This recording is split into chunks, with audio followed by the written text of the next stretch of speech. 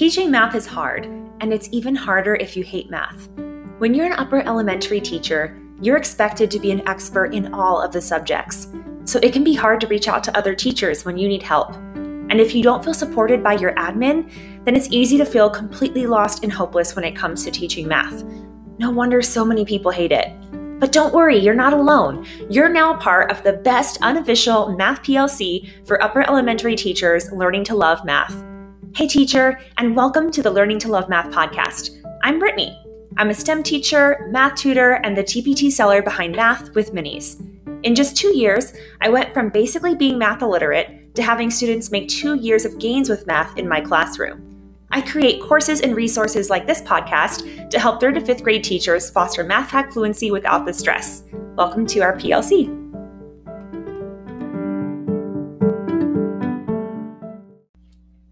Welcome back. I hope you're doing well.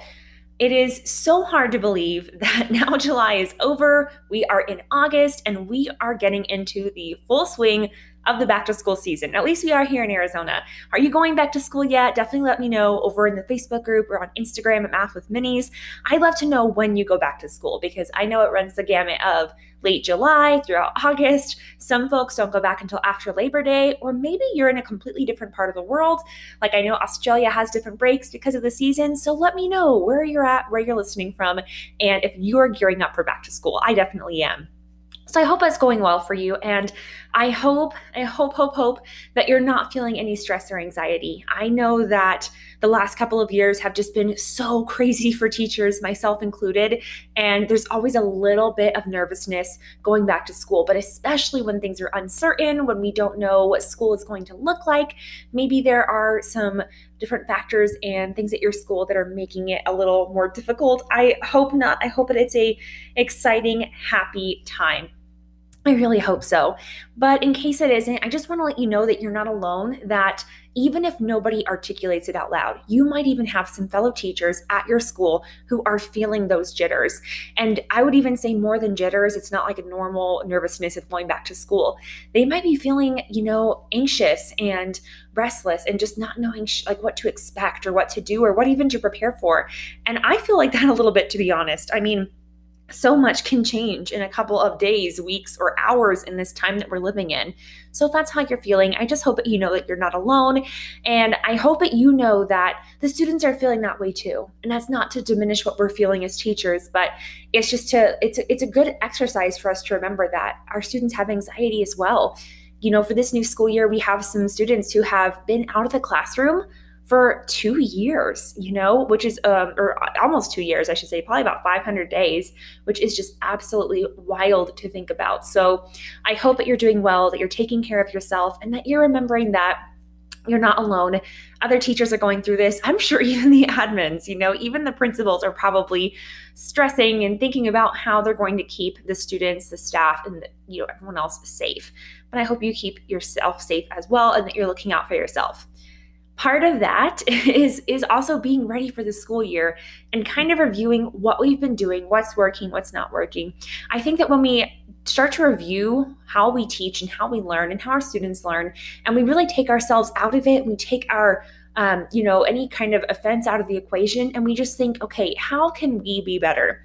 That's really what a PLC is, right? It's a professional learning community of fellow educators who have committed themselves to the betterment of the profession and themselves as professionals. So I hope that's what you're feeling from this podcast, from the community on Facebook. If you haven't joined us, definitely come and join us, the Upper Elementary PLC. I'll be sure to link it in the show notes. We'd love to have you.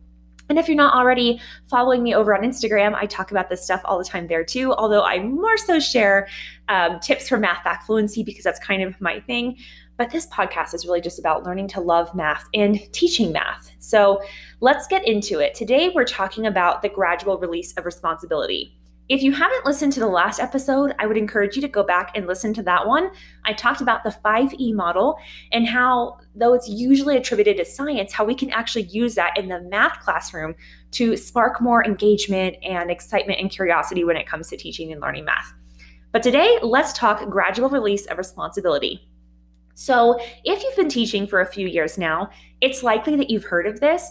You might not have heard it called exactly that. You might have heard the I do, we do, you do. And I actually do it a little bit differently. You probably already know if you've read my blogs, if you've listened to the podcast, if you talk to me at all on social media, that I like to do a modified version of Math Workshop for my math blocks. At least I have. Now I'm a STEM teacher, so things are looking a little different for me this year too. But I'm still going to be implementing a lot of the Math Workshop into my classroom. And that also does have the gradual release of responsibility, although I usually do a check for understanding at the beginning to see where students are at and what they know, what they don't, and what they can recognize that they already know, to construct what they already have based on the schema in their brain. But this is an overview. So really there are like 4 to 5 parts. So the first part of the gradual release of responsibility is the I do. And when I say I in this model, I'm talking about the teacher, right?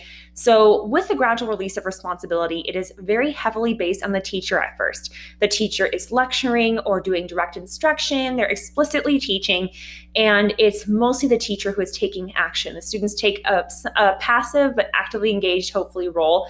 And this time shouldn't be super long.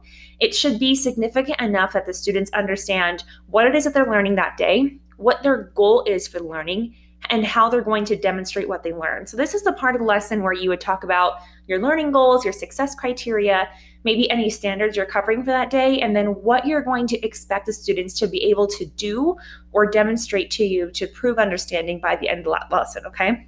That's the I do part. This is also when you model, you might use some manipulatives, you might do some drawings on the board, you might walk through a problem and just show the students, this is what you can expect from this lesson. This is what you can expect to be doing by the end of it. Okay. The next part is usually what we say we do.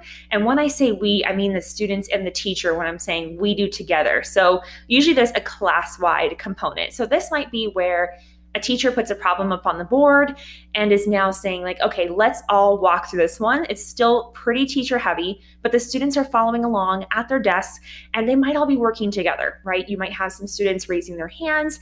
The teacher's probably breaking it up into small parts so the students can see the process slow down. And so the students are starting to take a little more participatory role in the learning, right? They're walking through the algorithm. They're figuring out what is it that I'm actually going to be doing today. Usually the next step is they do together. And when I say they, I mean students working together in smaller groups or even partners. You might split this up and you might do like, okay, we do together class-wide, and then they work in groups of like 4 or 5, and then the next step is they do in partners, and then they do by themselves. You can stretch that out however you like, but it still kind of fits this theory. So when they're in groups or partners, what they're doing is they can't rely on the class-wide collective anymore, right? They're a little more accountable because they have to show what it is that they know, were they listening, were they participating, and then they're kind of held accountable by that partner because it's harder to hide when you're a smaller group. There are some folks who are shy. They may not share in the whole group classroom, but it's a little harder to do that in a small group or partner. So it's good because students are demonstrating what they know, but it's a little less of a risk than talking maybe directly to the teacher or in front of a group. Okay, and so then the next part is the you do, and that is the individual students. So this might be like in a math classroom when I was doing more direct instruction. I actually did do this process even just like with 5 problems. I would do the first problem by myself.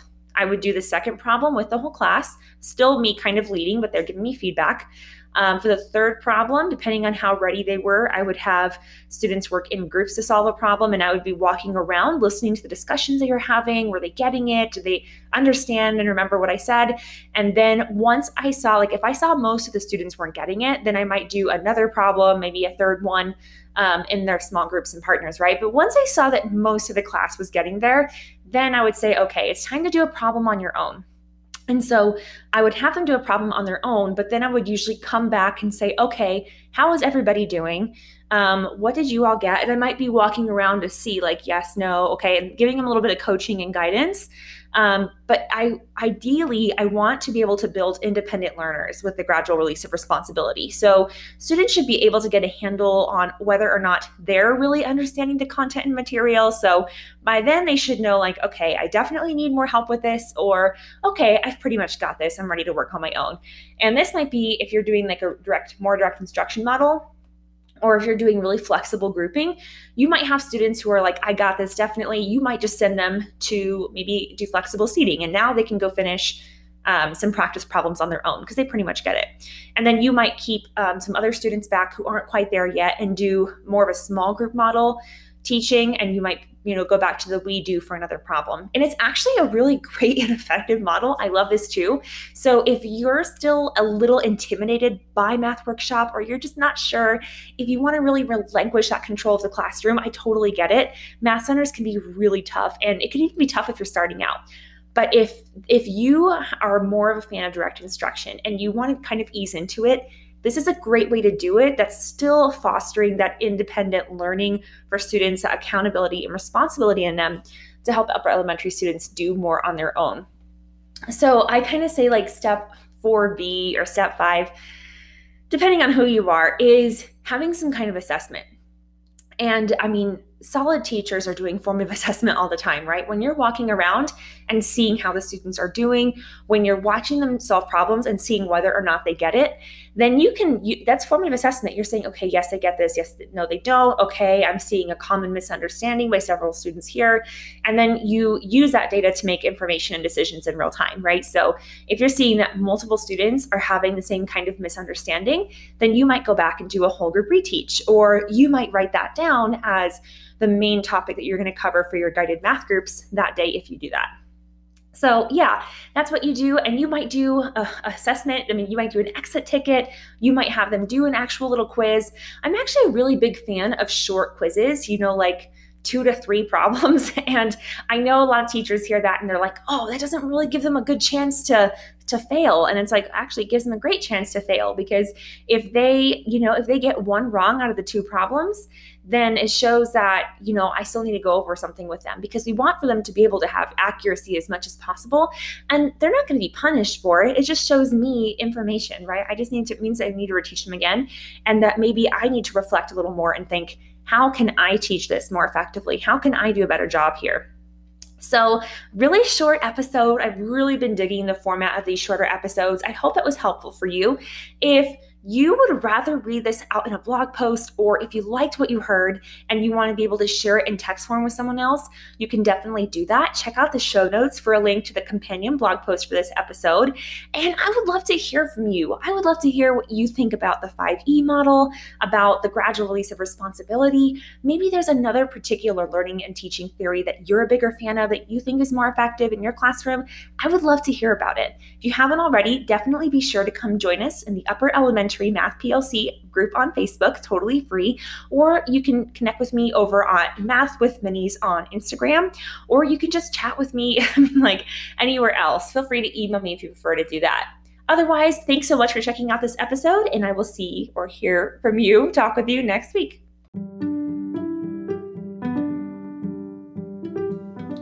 Thanks so much for hanging out with me today. I truly believe that you are absolutely capable of teaching math, that all students are capable of learning math, and that we are all capable of learning to love math.